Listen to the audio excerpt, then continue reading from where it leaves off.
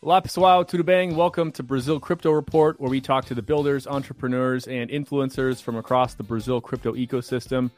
I'm your host, Aaron Stanley, and today I'm joined again by my co-host, Antonio Neto. Great to have you back, Antonio. How are you doing? Hey Aaron, thanks for having me back. A great opportunity to discuss the last news on the US.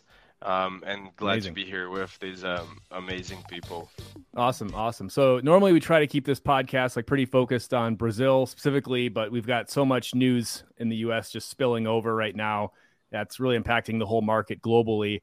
So right now we want to bring in some voices from the US who can kind of help us interpret everything that's going on, and then kind of tie in how does this all impact companies and investors and entrepreneurs overseas. How should all these folks be processing everything here? So with that, I'd like to welcome two of our special guests for today. We have Cohen and Nikhilesh Day. So Louis is the co-founder of DLX Law, and he's regarded as one of the top crypto lawyers in the US for many years now. He's also married to a Brazilian, so a very good choice there, Louis.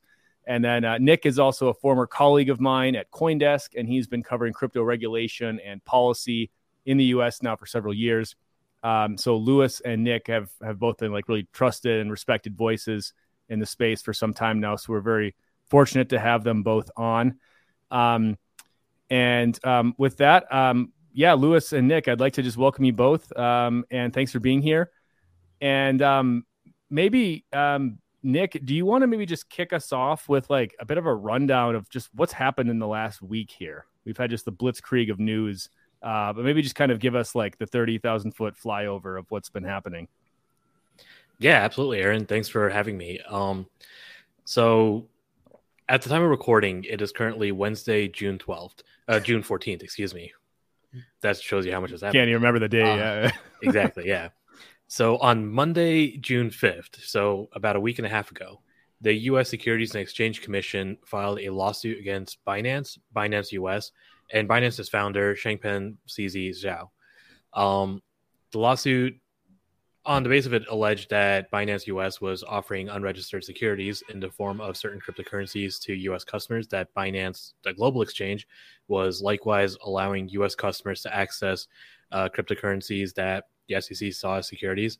And more than that, they alleged that CZ and Binance were able to access U.S. customer funds, move things around, hide funds, alleged that some, companies tied to ZZ had taken funds from U.S. customers or U.S. customer accounts and later bought yachts, possibly with the same funds. It was implied, not outright stated, but basically alleging some, pretty serious, allegations of wrongdoing. The SEC followed that up a day later by suing U.S. crypto exchange Coinbase, saying that it was also operating as an unregistered securities platform, as an exchange, as a broker, and as a clearinghouse. And I'm sure Louis can get more into, the significance of those three distinctions. But basically saying that Coinbase, like Binance, was offering unregistered securities to U.S. customers. Although the Coinbase suit did not have any of the other allegations about commingling funds or, moving U.S. customer funds offshore or anything like that. The SEC also followed that up. It was either on Tuesday or Wednesday. Honestly, I'm not 100% sure at this point.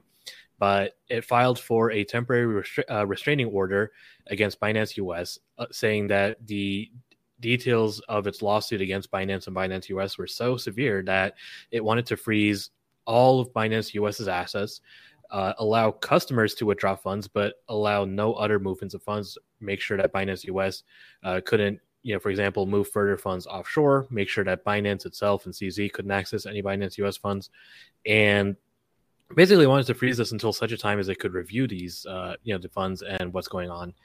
And there was a hearing on that on Tuesday, June 13th, and happy to talk more about that if that's of interest later on. But basically, the SEC has filed a number of suits, and these are kind of, not just serious for the companies involved, but kind of indicative of its broader position towards the U.S. crypto industry at this point in time. Yeah, and I think we've all kind of known that this has been coming, right? The suit against Coinbase has, absolutely, it's been pretty well signaled that this was going to happen. I think we assumed that something against Binance was coming. I don't think we knew it was coming, in tandem with Coinbase, kind of like this 1-2 punch.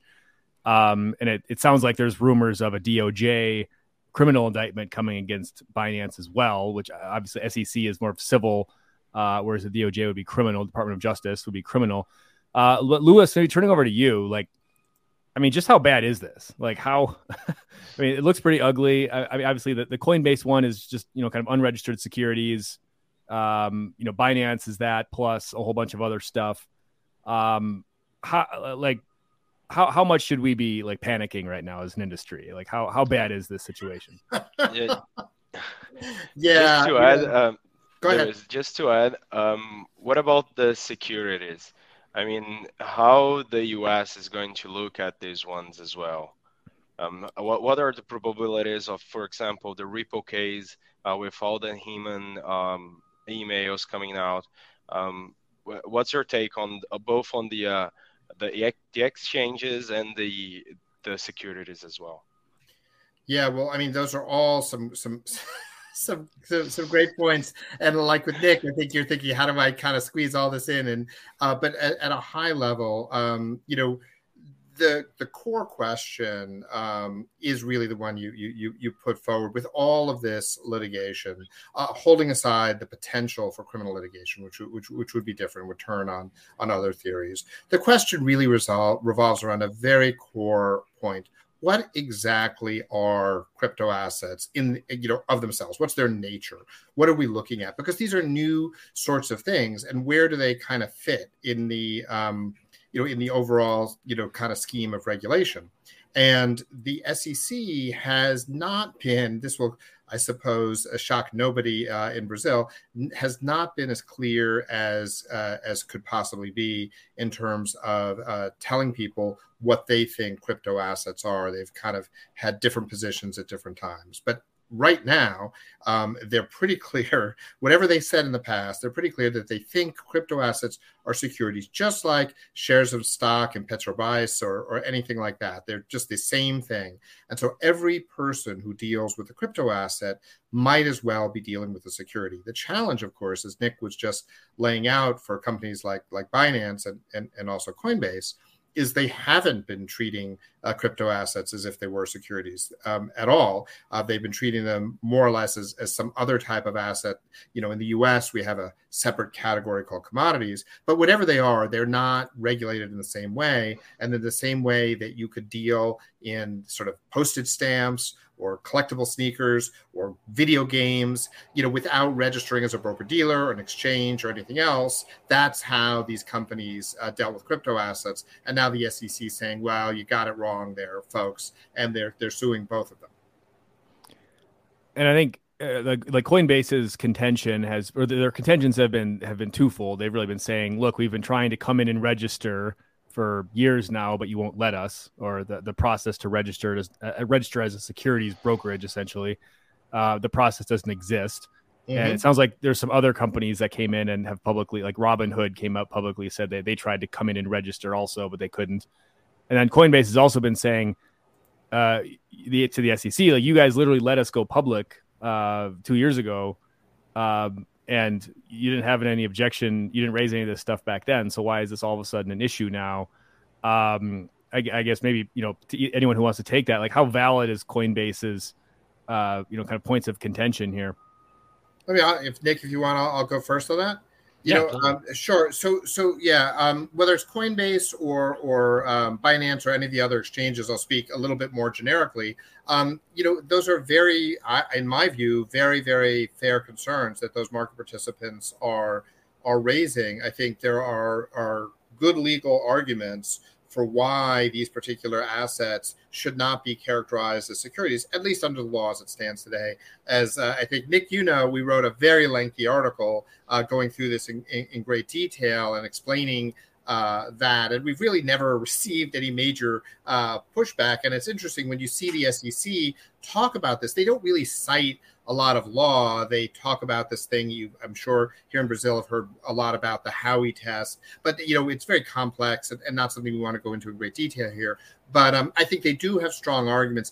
That being said, both certainly Binance and Coinbase and any other marketplaces that are named are going to have a lot of litigation on their hands. One of the concerns is, interestingly, Nick, as you know, one of the allegations in the complaint against Coinbase was that their non-custodial wallet product was also acting as a broker-dealer. And this has important implications for any other non-custodial wallet providers out there, because if Coinbase Wallet potentially was an unregistered broker-dealer, then perhaps other very popular, I'll let you say the names, non-custodial wallets could have issues as well. Yeah, I don't think there's too much I can add there. One thing I will say, to Lewis's point about kind of just how we're classifying this.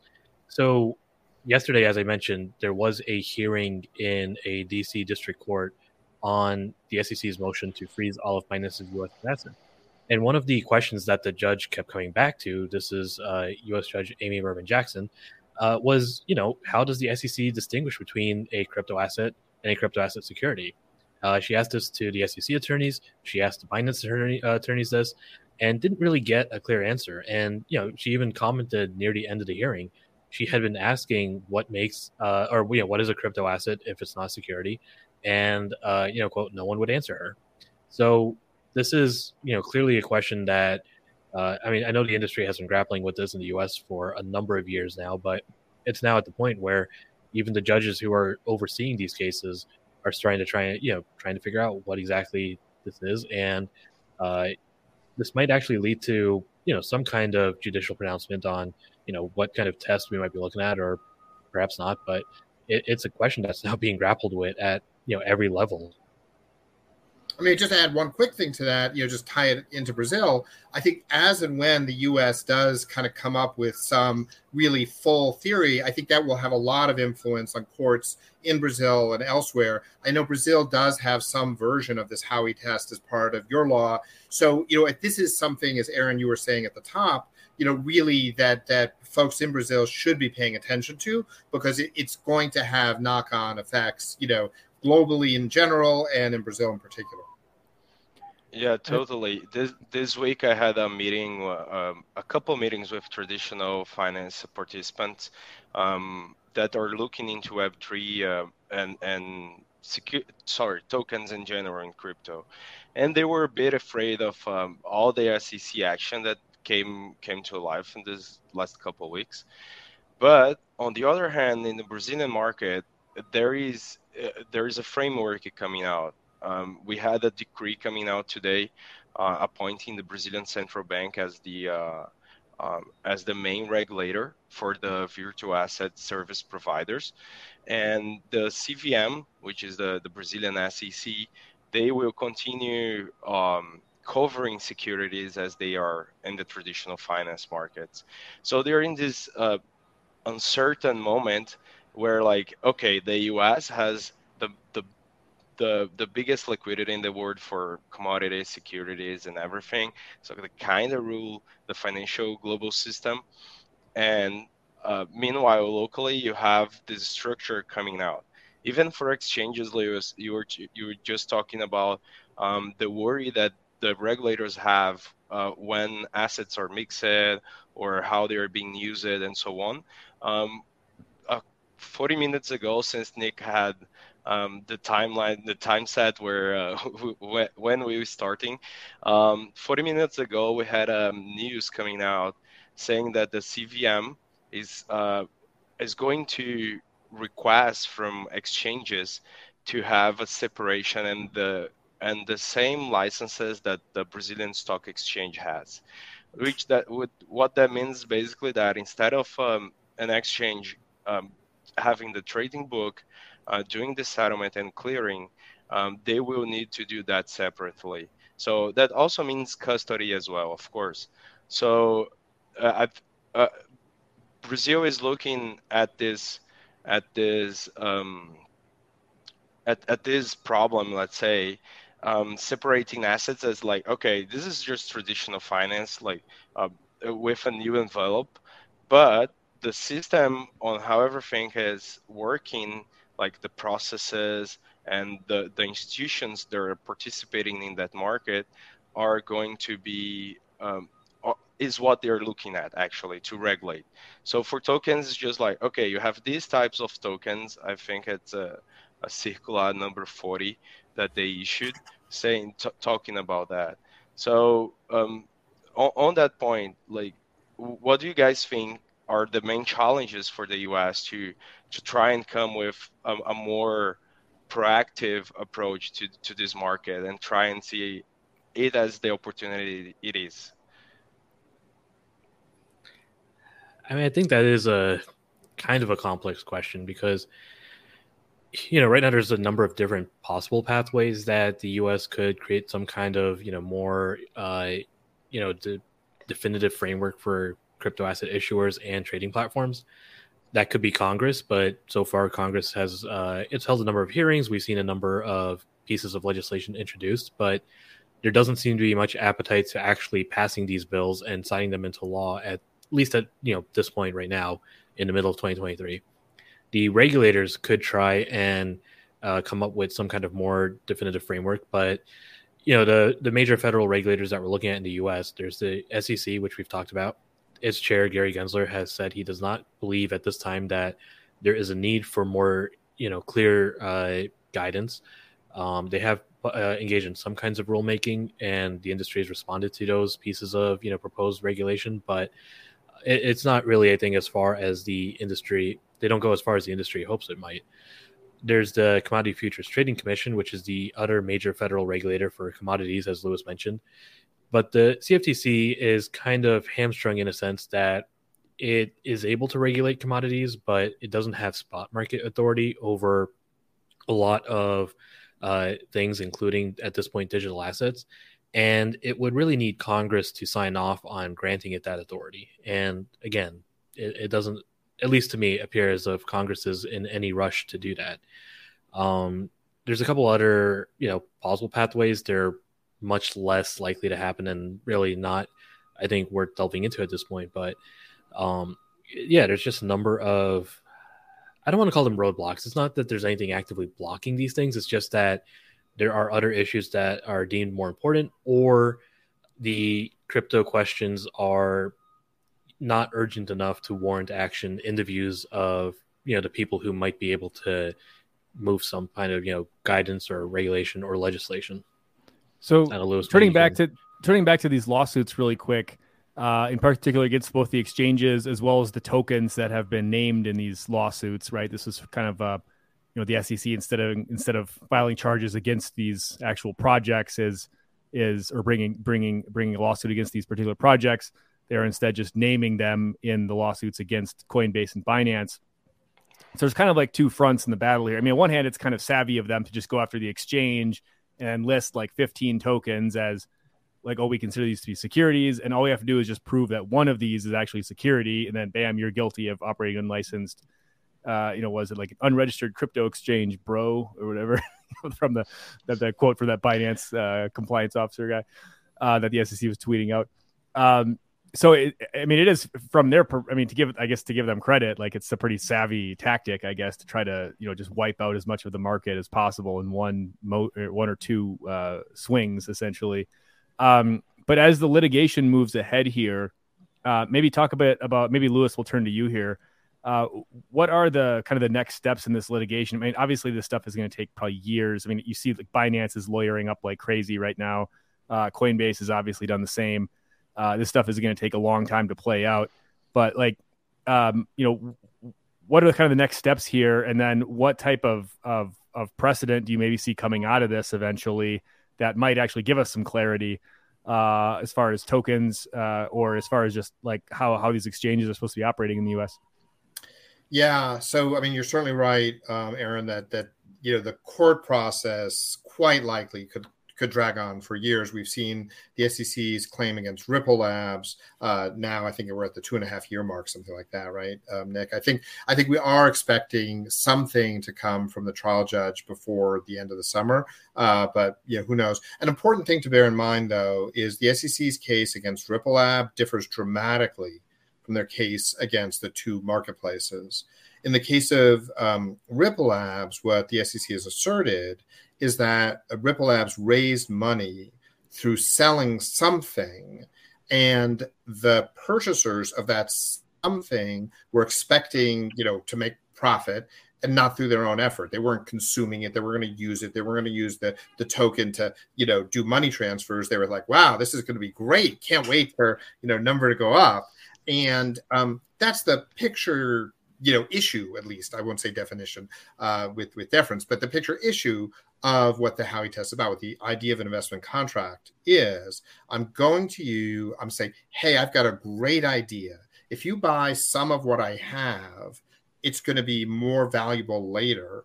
Give me the money. I'll pool that with those of other folks, do something, and you'll make some money and I'll make some money. What's not to like? That is the quintessential investment contract. And that's what the SEC's case is about with Ripple Labs. That's a much more straightforward case.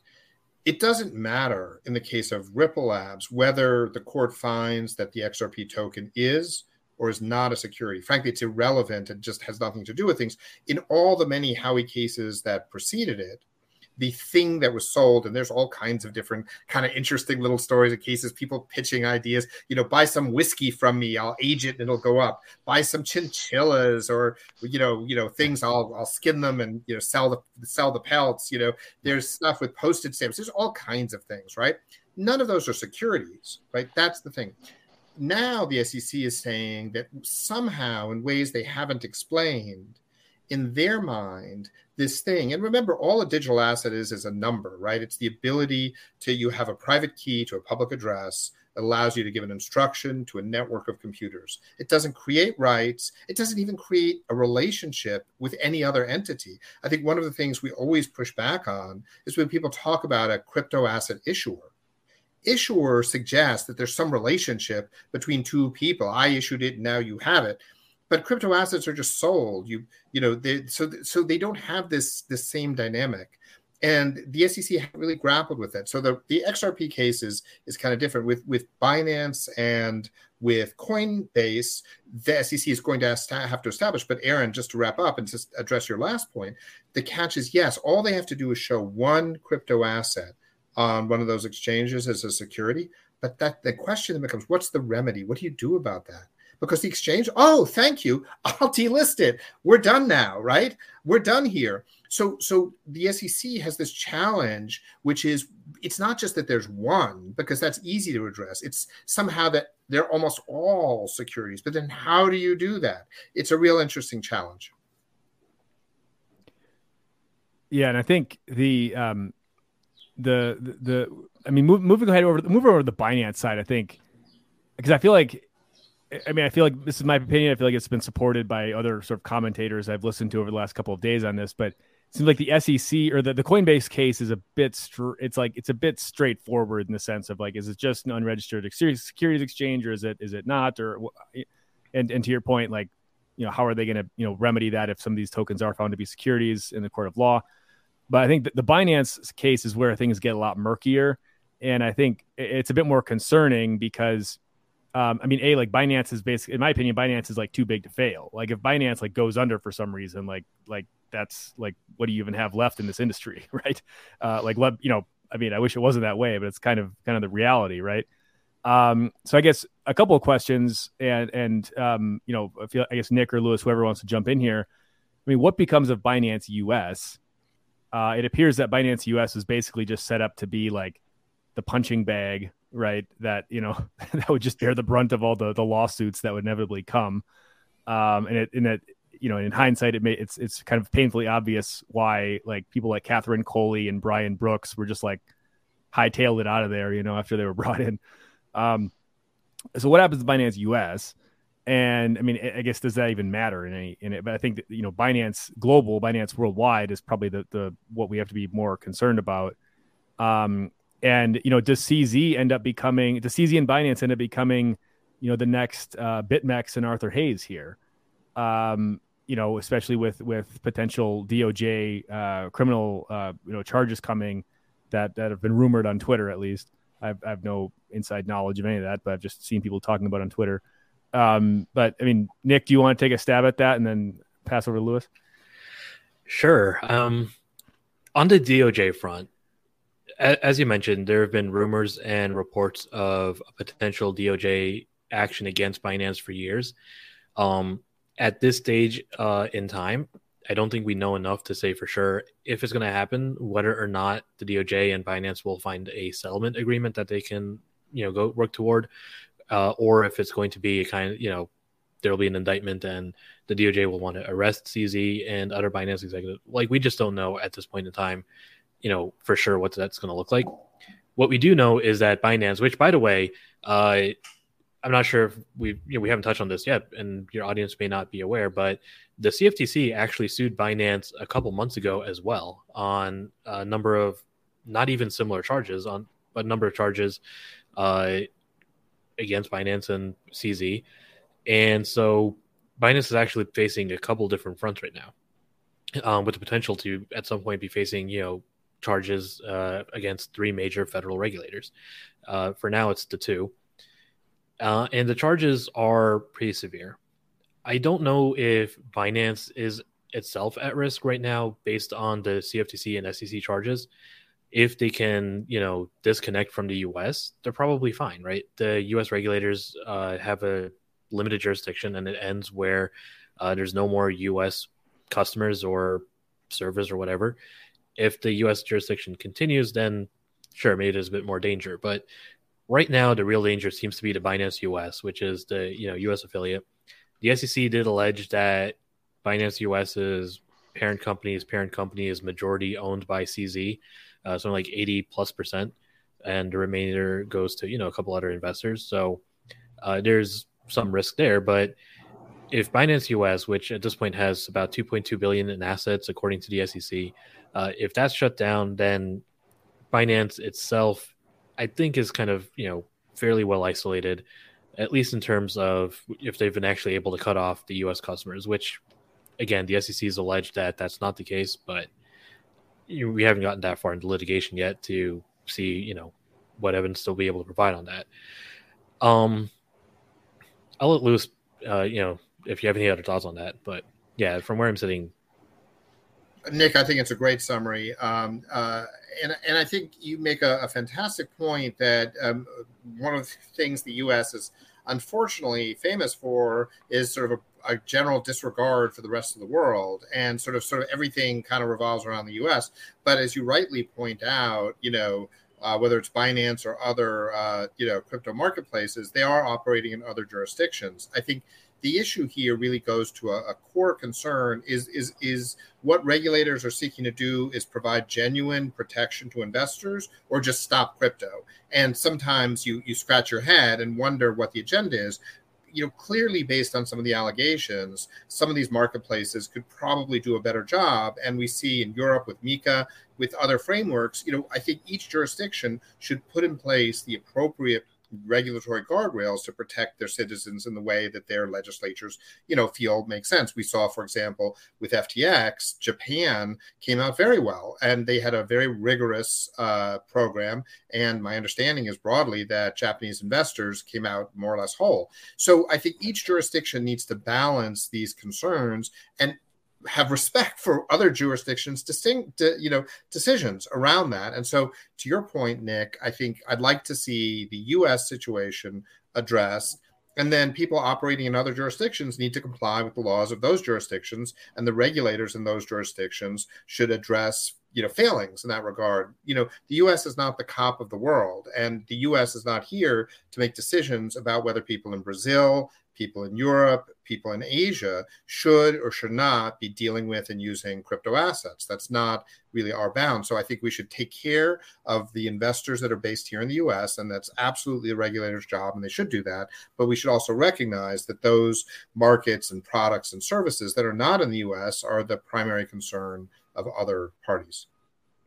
And to your point there, one of the CFTC's talking points since the FTX collapse has been that Ledger X, which is actually a long-running crypto derivatives platform in the U.S., which was then briefly acquired by FTX, didn't have any major losses, and the CFTC pointed that out as a argument for why it should be granted spot market authority, because in the CFTC's words, they already have a lot of those protections that for example, Japan has that prevented those kinds of losses. So it is something that has been discussed and is continuing to be discussed, at least at some levels in the U.S.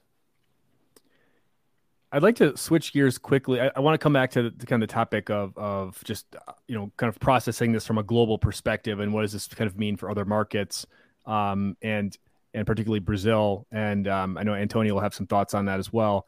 But before we dive into that, I wanted to just talk a bit about these Bill Hinman emails, right? And this is a very sort of, it's like the Hillary Clinton emails from 2016. It's like this, this weird, like, it's like there's going to be something good in those emails. I know, like, crypto people have been like, ever since 2018 when this speech came out, it's been, it's a subject of fascination. But Nick, do you want to just give us kind of a quick overview of like what is like this whole Hinman situation? And I guess from my view, it kind of looks like this whole email, like the emails being disclosed, which looks like a complete kind of dumpster fire for the SEC that they have to deal with now. But or it doesn't make them look very flattering, I guess, to put it kindly. But Nick, do you want to kind of give us an overview, and then Lewis would love your kind of 2 cents on this whole situation as well. Sure. So, as you mentioned, in June 2018, at the time, Director of Corporation Finance, which is a division within the SEC, William Hinman, gave a speech saying that, in his view, Ether, while it might have looked like a security when it was ICO'd back in whenever it launched, I think 2016. At that time in 2018, in his view, it did not look like a security anymore. Basically kind of giving rise to this idea that even if a crypto asset is a security when it's launched, if it becomes, quote, sufficiently decentralized, it could one day no longer be a security. And that was, kind of a landmark moment, I think, in the crypto industry. A lot of people, a lot of companies pointed to that and said, hey, okay, so, sure, maybe if we have a bit of time to decentralize ourselves, we'll be able to be, not a security at some future date, even if we're launching in a way that kind of looks like a security. So this speech was, as far as I can tell, like never really referenced again at any level within the SEC. I think former SEC Chair Jay Clayton might have pointed to it once in saying that he agreed with Hinman, sort of, and not even in a direct way, but largely the SEC kind of ignored it. Fast forward to the end of 2020 when the SEC sued Ripple. Across the discovery process over the next year and a half, one of the things Ripple really asked for were the emails surrounding the development of that speech. Basically, what were the internal deliberations like, and how did that speech come to be? That was finally, a judge ruled on that. I think it was actually in January 2022, so a full 18 months ago. A judge ruled that those emails had to be released. Ripple received them, and yesterday they published those emails. And they did provided, honestly, a really fascinating look at the internal process. There were a number of SEC officials who were involved in not crafting the speech per se, but in providing feedback, in discussing the merits or the points of the speech.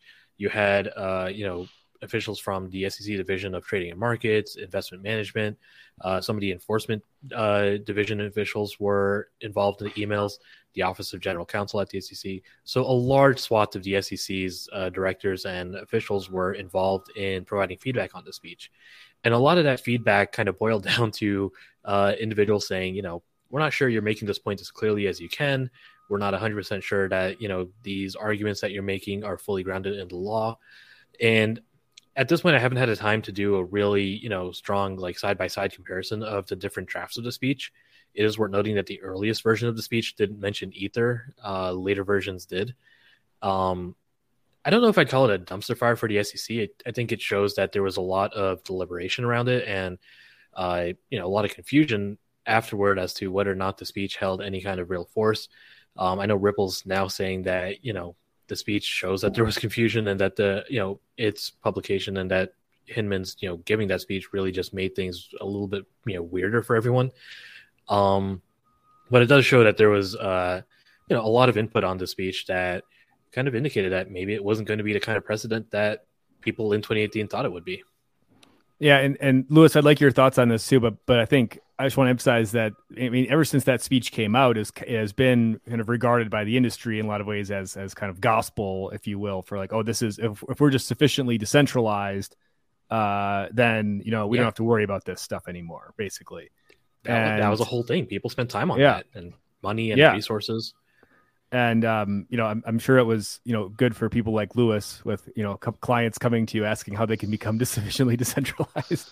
but anyway, but I think, and then the reaction from some folks in the industry and Ripple has just been like, look, like these guys, like they're just creating more confusion, and then they're going out and suing people for not following the laws when they're like, or not following regulations, when internally they're like deliberately putting out confusing messaging, making it hard for people to know what they're actually supposed to be doing, and then you sue them for not following those rules.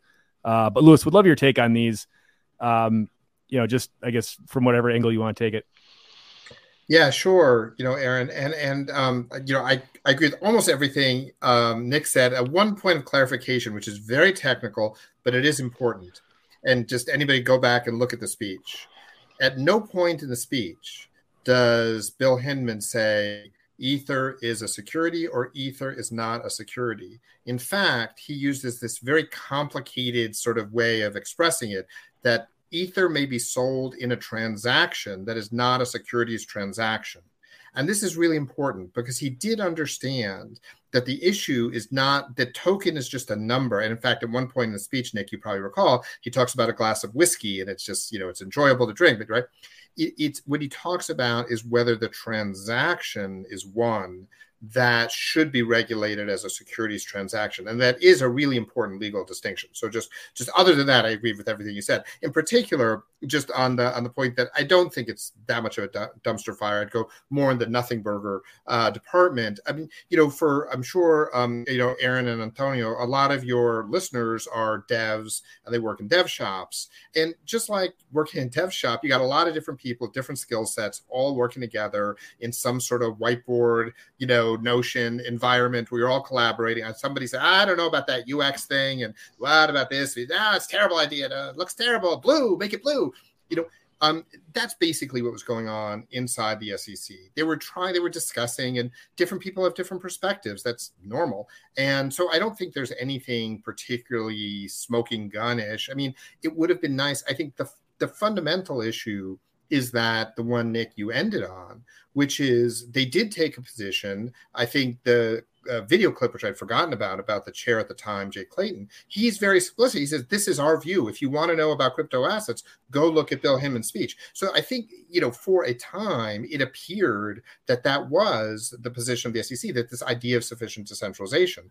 They have backed away from that now. And I think you're absolutely right. It's like people relied on that, and they did build processes for whatever it's worth. And we wrote this long article, which maybe you'll be kind enough to post in the show chat or something, put a link to it. I just think that's wrong as a matter of law. Whether a network is decentralized or not decentralized is irrelevant to whether an asset is or is not a security. These are two different things. An asset is or is not a security if it creates a legal relationship between two or more people. So a share of stock, indebtedness. I challenge anyone to find me something that's otherwise a security that doesn't create a legal relationship. One good example is if you have, whether it's equity, debt, or anything else, if the person who issued it, right, disappears, goes away, goes bankrupt, there is no more security. But of course, with crypto assets, we have these sort of odd situations of whoever was the company that initially promoted it, they are gone now, and the asset still seems to be kicking around, and people like it for whatever, sometimes meme reasons, right?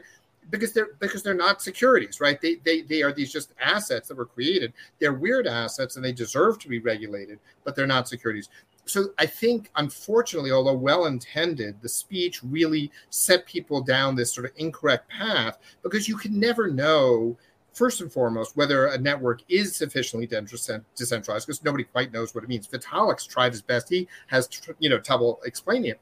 But even if you sort of understood it, if you were sufficiently decentralized at one point, what's to say at another point you re-centralize? And we've seen that. We've seen this unfortunate incident with Arbitrum recently, right? Where like, oh, shoot, I forgot to put some ether in the machine and the whole network stopped, right?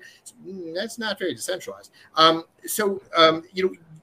It seems crazy when you think about it to say the status of an asset held by somebody unrelated to the network is going to change based on whether somebody put some ethers in the meter or not, or all the myriad other things that go on. So I think we need to reset and think about it and, kind of start up again. And there are a couple of bills, and maybe, I know, Aaron, we're going to have to be wrapping up, and Antonio, but maybe, Nick, you want to talk about the House bill a little bit or something. I think that would be kind of an interesting way to kind of bring some of your listeners around to where we are at this very moment. Yeah, maybe we can do, once you have to hop here at the top of the hour, maybe Nick, if you can stay on a couple extra minutes and give maybe an overview like the McHenry bill and the fire Gary Gensler bill, which probably isn't going to go anywhere, but it creates good gets people on Twitter excited, I suppose. So maybe for the last kind of 10 minutes that we have Lewis here, let's kind of turn the conversation to kind of this question of offshoring, right? Of the industries, in the U.S. is rife with talking points now about, your Gary Gensler is killing American innovation and killing American jobs, and he's driving all those people off seas. And people have been saying this for years, but I think now there's maybe a bit more compelling argument that this is actually happening. We just saw like A16Z open up a UK office. Obviously, Coinbase and Gemini have kind of set up their own operations offshore. Coinbase just launched in Brazil fairly recently. But like Lewis, from your vantage point, I guess, to what extent do you see this like crypto offshoring phenomenon actually happening? And Nick would like to get your take on that as well. But let's start with Lewis. And in general, I mean, I guess for folks in the outside, elsewhere in the world who are observing this and trying to figure out, okay, like, is there an opportunity here that I can capitalize on? Like what maybe would you tell them, or what kind of advice might you give them, or how can you help them kind of cut through some of the hype, perhaps, or some of the rhetoric? Totally. It's a great question, Aaron. And as an active practitioner in the space in the US, we absolutely see many of our clients, saying, maybe I just shouldn't be here anymore. And it's a terrible shame. These are some of our brightest, minds, both in computer science and economics and all these different fields. They're very creative, and they're basically feel like they're being told you're not wanted here. Are there bad actors in crypto? Well, of course there are. There's tons of bad actors. There's no shortage of bad actors. But that doesn't mean you need to, as the saying goes, chase the baby out with the bathwater. Another expression I like to use, Aaron, is when you open the door, a lot of flies can come in.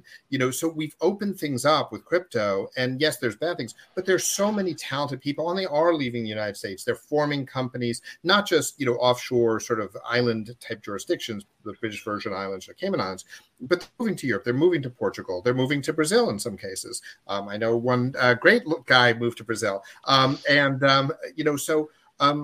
we really are risking just sending a strong message to really good faith, bright, capable people. You're not wanted here. And it's going to take its toll. And I think people are going to be slow kind of come back. I'm curious, Nick, you talk as a reporter to a lot of different folks. Are you picking up some of that as well? So I mostly talk to companies at this point rather than developers. And while I've heard a lot about companies saying that they're expanding and then saying they're going to be offshoring as part of that, a lot of the bigger companies, at least, they seem to be kind of using this, we're going to offshore rhetoric. But what they really mean is they're setting up an additional office, but they don't plan to leave the U.S. And I think that's kind of causing, honestly, a little bit of confusion now because, Coinbase, I think, just as an example of a company that recently announced, new offices, but it's been expanding for a while. It has offices and headquarters in multiple different countries. A16Z, another good example, they set up a UK office, but I don't think that means it's the same thing as, leaving the US. And I'm sure, I think I've heard more from, kind of the small developers, the individuals, the startups, the not multi-billion dollar companies that are kind of more inclined to do so. But at least as far as I can tell, the bigger companies, the ones that have been kind of, making the most noise publicly about this, aren't really doing it, at least at this time. Got it. I think it's a little bit of an up and coming trend, but it's definitely great to get your perspective, Nick. Yeah, I think the smaller companies, also probably just easier for startups and developers and the smaller companies to be able to make that kind of shift. They don't have huge deep roots or large existing customer bases. The bigger companies, they're even if they wanted to, they'd have to extricate themselves from the U.S. And as we've seen with Binance and Binance US, that's not an easy or quick thing to happen. Yeah, but even though some of them are taking some risks, right? Like Coinbase going on with their Coinbase Global, Gemini trying the same. I think I do believe that the technology and the brains are not escaping the US yet. But the US is losing an opportunity to be ahead of this because, as I said before, it's basically the financial global system. So it does scare a lot of people's off. And so, well, what we see is this, let's say, the US becomes more a financial market or a financial participant. I mean, as in being very active in VCs, equity investments abroad rather than building that inside. So, well, this is what I'm seeing here in Brazil. I'm seeing that there is interest to build some of these offshoring. And so it is, do you guys see this? I don't know, Aaron, if you had any other question, but and you just mentioned this, Lewis. What are you guys seeing as being the trends for the regulatory bodies around the world, and how does impact bring and intellectual knowledge from from the U.S. and some other countries? And maybe if I can piggyback on that really quick too. My last question for Lewis was just going to be like, what advice would you give perhaps, regulators here in Brazil who are they've just this morning, there was a decree issued that will kick off kind of the formal regulatory process. There's been enabling legislation passed. Now it's kind of the meat and potatoes part of just actually putting together the rules. And, as somebody who's been in this industry for a long time, obviously talked to a lot of regulators in the US and elsewhere, maybe what kind of advice might you have for these folks? Absolutely. I think the number one thing, and also, Antonio, into your question of trends, I see two trends, and the one that I would recommend to folks here in Brazil, especially, regulators or policymakers, is one trend is we see just basically trying to stamp out crypto, just trying to scare people away. Nothing about it works. We saw the SEC chair, Gary Gensler, saying we have plenty of fiat currency, works great. Why do we need cryptocurrencies? Right? So, you'd want to cry kind of, right? So you've got one trend is just how do we make this as difficult as possible and maybe just get people to just stop if we can. I think I would rather say if a jurisdiction, whether it's China, as we saw, chooses to say, we think crypto is such an inherently bad idea, we're going to go through the rule of law, invoke, our legislator, whatever our process is, and say it's illegal. I'm sorry, there's things that are illegal. There are drugs that are illegal. There are acts that are illegal. Fair enough. Like, you go through that process. You want to make this illegal, you do. But if it's not, and that's the other trend, right? And this is where Brazil can come in.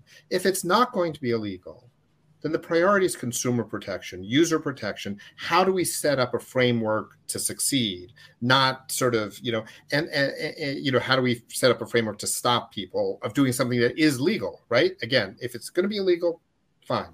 But if it's not illegal, let's protect people. And Brazil, I think, has an opportunity to work with its framework and show users of crypto assets how they can engage, learn, and be protected and not be subject to things like, FTX and other failures, Celsius. We've had a whole, list of failures, Voyager, et cetera. And so I think that the trend is think about what went wrong. For example, we talked, I think, at the top about custody a bit and things like that. And think about how can we implement systems like in Japan that have actually, stood the test of time and worked out very well. I was just talking to somebody who was working on a Japanese project. He said people are very optimistic in Japan. Like, nothing went wrong. There's a lot of cool things. Let's go do it. So we want to protect people and not, just do it. So anyway, those are my thoughts.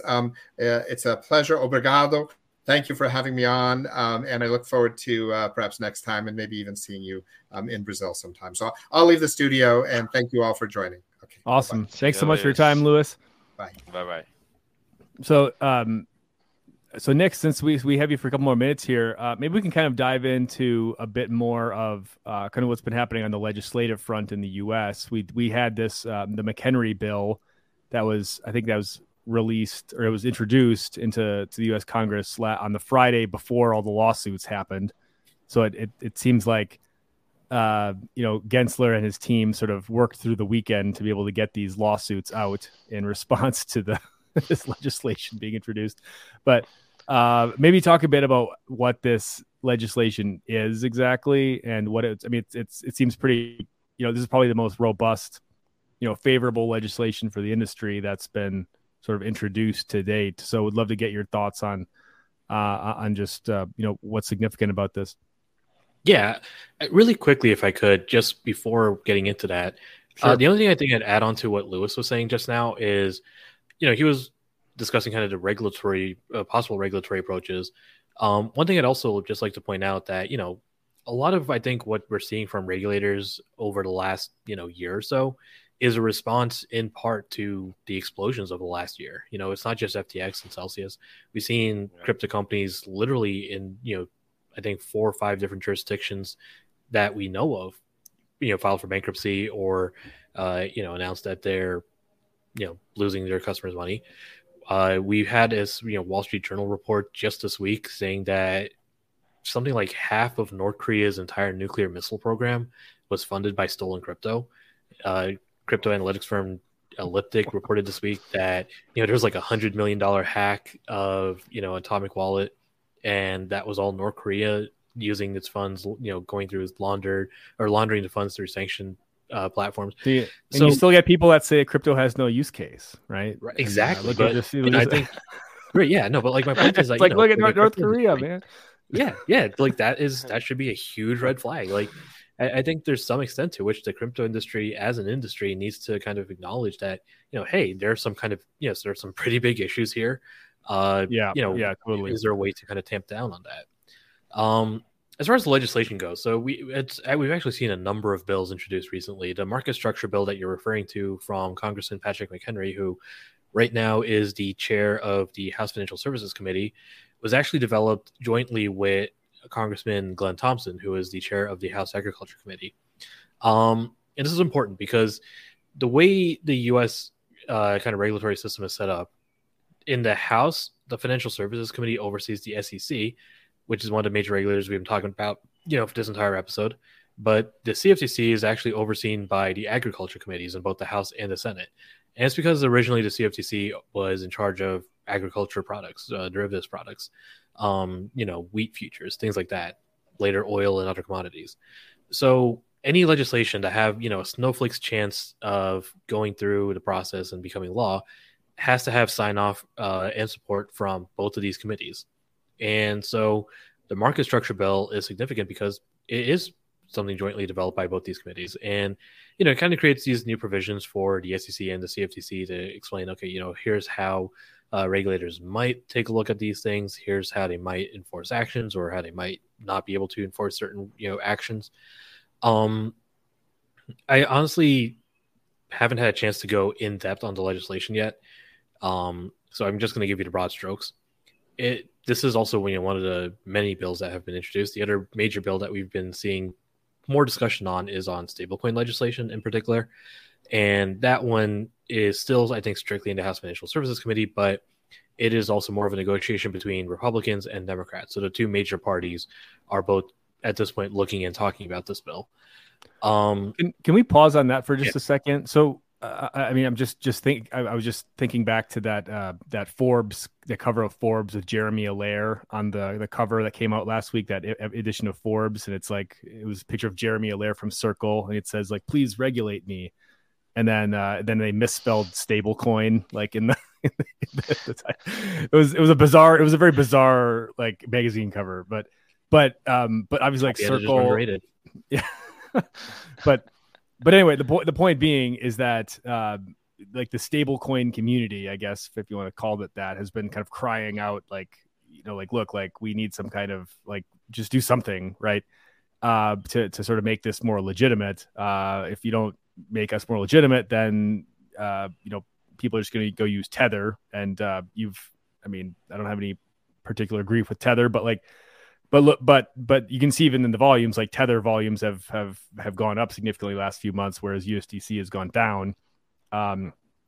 So the arguments of people like Circle seem to be holding water in that case. But like, what is like the contention in like, stablecoin legislation? Seems like probably like the easiest like kind of thing to, like, the least controversial thing potentially to try to pass, or create some legislation around, or pass this legislation. But what do you see as the kind of the points of contention here that are maybe blocking this from moving? There's actually, honestly, there's so many, to be honest. Like, I think you're right. On the face of it, it's something that both Democrats and Republicans in the House and the Senate and Congress, and the presidential administration all agree there should be some kind of legislation on this. The problems rather arise when you start looking at how this actually works in practice. So first you have to define a stablecoin. Are you trying to make something that is a broad definition and a crypto asset that has a value pegged to the value of something else, like, for example, the US dollar? Do you include reserve-backed stablecoins only, or do you look at algorithmic stablecoins and other types of stablecoins? Do you look at what kind of assets they're backed by? So is it just strictly US dollars in a bank account? Is it treasuries? Is it gold? Is it whatever? So that's one level of the kind of issues that you're looking at. The next level comes in when you're talking about licensing stablecoin issuers. Do they get licensed as non-bank financial institutions? Do they have to be trust companies? Do they have to work with trust companies? What kind of legislation do you have to create to define that part? Do they need FDIC insurance if they're these non-bank financial institutions that are also not trust companies? Should it be overseen by the state level, at the federal level? So who are the regulators that have to be involved? Do they have to come up with guidance for these issuers, or would the legislation itself be sufficient for that? So there's a number of issues that have to be worked out. I think a lot of the contentions kind of come into, really these finer details, checking whether or not the Federal Reserve has, ultimate oversight authority, whether or not state regulators have that, what types of entities. It's a lot of its details, but they're important details. And for what it's worth, we are seeing progress on this, right? We know last year, Congresswoman Maxine Waters, who at the time was the chair of the committee and is now the ranking member, meaning she's the senior most Democrat, and Congressman McHenry, who is the senior most Republican, they've been working on this for well over a year now, and we're seeing multiple draft bills introduced, and we're seeing compromise bills introduced, and the lawmakers are talking about this. So we are seeing progress, which is, from my perspective of someone who's been covering this issue for, I've been covering this for a while, and we are seeing progress. Just from where we were even a year ago, the fact that we now have multiple iterative drafts and drafts from both both Republicans and Democrats, and we're seeing statements from these lawmakers overseeing this saying, okay, here's how we're looking at this, and here are the most important things that we're looking at, or here's where we disagree. That is progress. So this actually might well be the first bill we'd see get passed, at least by the House. We haven't seen any similar versions on the Senate side yet, so TBD on what happens on the Senate. But there's progress happening on this. And then I guess, Antonio, if you have any other questions, feel free. But I guess I had one other question I wanted to ask you about, like Ryan Selkis, who's the CEO of Masari. He's kind of come out with this grand plan of raising $100 million for kind of a political action effort that will basically kind of like Washington D.C. trench warfare, kind of going on the offensive really in D.C. with advancing narratives and also kind of punishing people electorally who are whether they be elected representatives or they be unelected bureaucrats, kind of punishing these people who don't kind of fall in line with what we want them to be doing. And I mean, in my view, I look at this, I'm like, this is probably a good thing, because I feel like our industry has kind of played defense in Washington for a very long time, and I think we're seeing some of the effects of that now. You can only play defense for so long before your enemy just kind of breaks you and destroys you. Anyway, but I would just kind of like your thoughts on this campaign that Selkis is launching to really go on the offensive And I mean, word on the street is that he has a 220 page document of opposition research on Gary Gensler. So it'll be interesting to see what comes out on that. But I have no idea if that's true or not. But I just heard that from somebody. But anyway, would like your thoughts on kind of making crypto almost like an electoral election issue, and really trying to, instead of trying to win by just saying, hey, look at us, we're doing so many nice things, but it's really more of trying to play a political battle here. I think the biggest question right now that I have is crypto, or will crypto be an election issue in November 2020? What year are we in? 2024.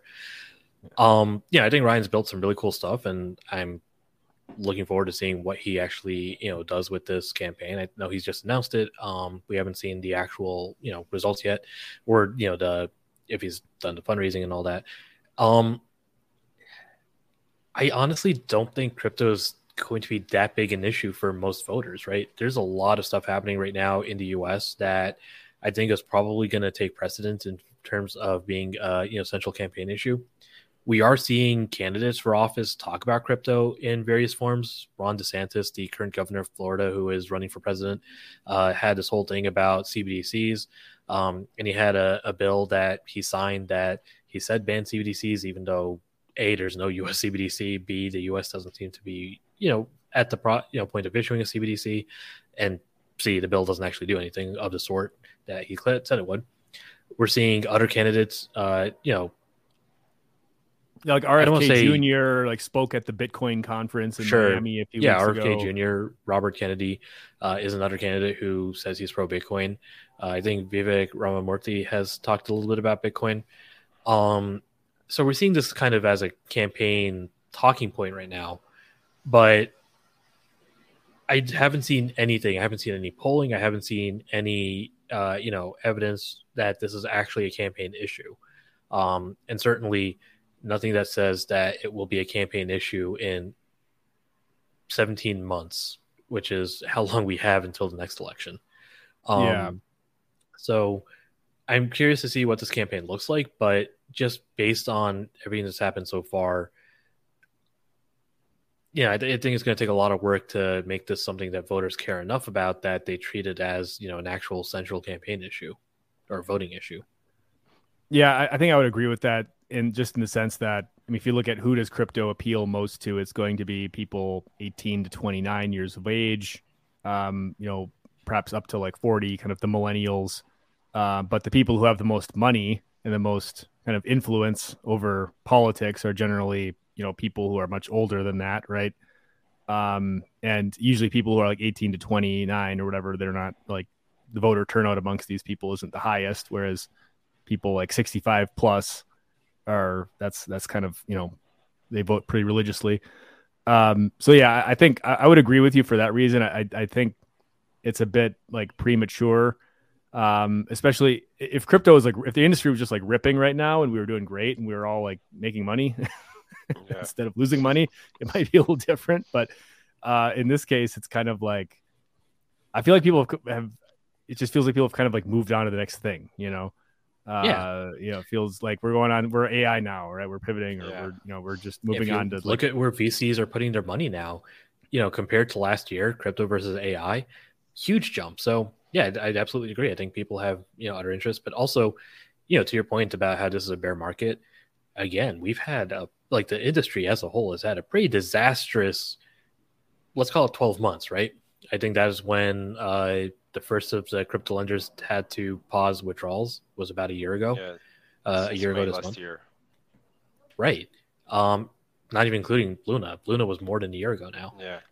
It's been a pretty bad, 12 or 13 months, and the industry has not made any friends in that time. So, a lot of voters who might consider crypto probably got burned by it or have watched it collapse in, flames. And so, yeah, is it going to be an issue important enough to change a vote? I have no idea, but everything I've seen so far suggests no. Yeah, I wish that wasn't the case, but I would agree with that statement. Anyway, Antonio, any final thoughts or questions from your end? No, well, good. I think that just well, doing some comparison, I guess it's well, maybe in the US, what's gonna hurt is the technology brain drain or something like that, rather than any specific use by the retail users, right? So yeah, that's just a thought here because in Brazil, what we are seeing, there's a CBDC coming out, a digital real program coming out. Everything's being tokenized. Um, Stable coins are being discussed already. So it's being here in Brazil, seeing these two perspectives, and of course, this is also happening in other places around the world where we see regulatory bodies issuing frameworks for crypto already. So I think at the end of the day, this becomes an issue of industry in itself, and well, kind of making the cake get bigger, growing it, so and people realizing its value so it can actually be implemented and get on as an infrastructure piece of the market, because that's what we are seeing here in Brazil. It is becoming part of the national financial system to have a DLT, or it will become in the next 5 years or so. So it's just a quick thought here from all of our talk is that it is, well, not weird, but it's different to see Brazil having some kind of lead on some things, since we sometimes sabotage ourselves. So yeah, I just hope our regulators, well, do a good work and don't use the CBDC and all what this technology allows to, well, try and control and do what we don't want them to do, basically. Yeah, and I think that's a good point to end on. I think is that in Brazil, like I think we're at the point where, like some of these kind of real world use cases of the technology, like we're gonna start actually seeing how this stuff can work in kind of like a like a non casino type of context, I guess. Whereas I think in the U.S., like now that everything is just kind of collapsed, like Nick, you were talking about the last year or so, everything's just sort of like it's like the house, the like that old kind of story about the house built on sand or whatever, the different, kind of, what kind of foundation do you have your house, and like all this stuff just blows over. And it's like, well, what kind of like real world use cases do we actually have that we can point to? And I think that's why one of the reasons why AI is kind of taken off so much is because there's like real stuff you can do with it. And with crypto, it's kind of like, well, we have remittances. But it's like that was the same talking point from like 2013. Like first time I got pitched to write a story about Bitcoin was 2013. They're talking about remittances. And it's like, wait a minute, we don't have anything else beyond that at this point. Yeah. So, and I think one thing that is kind of just one quick insight from this is that well, it's just like the banking system and how money works and everything. People don't know how the technology behind works, how money is created, and so on. So, like at the end of the day, it doesn't impact as much as logging into Chat GPT and ask them to do half of your work, for instance. Right. One thing one terrible comparison that you can look to, the first iPhone was announced in like early 2007. So about a year, if I'm getting my days right, about a year before we started hearing, Bitcoin or the white paper, year and a half, whatever. So basically, Bitcoin is just a little bit, about 2 years younger than the iPhone, or I don't know when the first iPhone was actually released, so maybe just a year, but they're roughly the same age. People are saying, okay, well, the Bitcoin technology is still new. It's early. We'll get we'll figure out how to use blockchains or what, all we can do with them as we could develop this. But smartphones have a really clear niche. It didn't take that long. So obviously it's a terrible comparison. One's kind of fundamentally changing the concept of money. The other one is, changing how we communicate and interact with people. But if you're looking at how things develop, a lot of critics are saying, well, it's been 14, 15 years almost for Bitcoin, and we're still not sure, what we're doing with it. It's, it's an argument that there are counter arguments to that, but you're getting into the, as you said, remittances, the kind of, vague, exotic things that people, like most people, don't really care about. Yeah, and I just felt like seeing, like as Lewis mentioned earlier, like seeing Gensler go on CNBC or whatever channel he was on and just talk about like how we don't need crypto. We already have digital fiat. Like, what's the point of crypto? And it was kind of like, it's like, wait a minute, are we like, like have we not advanced beyond like this, this like, right. Yeah. Like how are we still debating this? You know what I mean? Are we like, is there something just totally, are we doing something just totally wrong where we can't even convince people that like this thing is like worthy of existing? But anyway, maybe a not very optimistic point to end on. But look, I think the good news is that like it doesn't seem like this is like like all these lawsuits, all this SEC action. This doesn't seem like it's like an existential thing for the industry. It's going to cause a lot of pain, but like we're still here. Things are still working. It seems like it'll take a few years before all this stuff kind of works its way through the courts. Yeah, the blockchain continues to produce blocks, so everything's going well. It's just it'll continue to produce blocks. The question is just like, is anybody going to be using them? But it'll continue to produce blocks. But anyway, Nick, would love to, if you want to just, final thoughts from you, and if folks want to get in touch with you for anything, like what's the best way to reach you, and or like what would you be interested in, like hearing from people about if folks want to reach you? Yeah, no, I'm on, Twitter or email, probably the best way to get at me. My email is just nik@coindesk.com. My Twitter, do you have like a description box or something you can just post that? Yeah, I can just drop all that stuff in there. Yeah. There you go. Yeah. My Twitter is my full name. So at NIKHILESHDE. Feel free to hit me up anytime. As far as what I'm interested in hearing about, a lot of what I do now is focused mostly on legislation and lawsuits, but I am part of a team of reporters who are covering crypto regulations worldwide. So we have reporters in, India, Hong Kong, Italy, Brussels, Belgium, London, in the UK. So we have reporters all over. We're trying to figure out just how this regulatory, regimes around the world are developing, what lawmakers are looking at, how they're engaging with the crypto industry, how regulators are engaging, how the crypto industry is trying to engage with the regulators. So, if that's something you're working on or part of, feel free to hit me up. We are always looking to get a better sense of what's happening and what's, driving the legislative and regulatory efforts. So would love to hear from your audience about, those issues and what they're seeing or how they're interacting. Well, great. Well, Nick, thanks so much for your time. It's great having you here. And Antonio, thanks for coming back. Great having you back here as well. And we'll see you all next time. Thanks for having me. Obrigado, everyone, and thanks for listening. Please make sure you subscribe to the Brazil Crypto Report newsletter on Substack if you haven't already. And please do give the show a 5-star rating on your podcast app if you enjoyed this content. We'll be back soon with another great guest.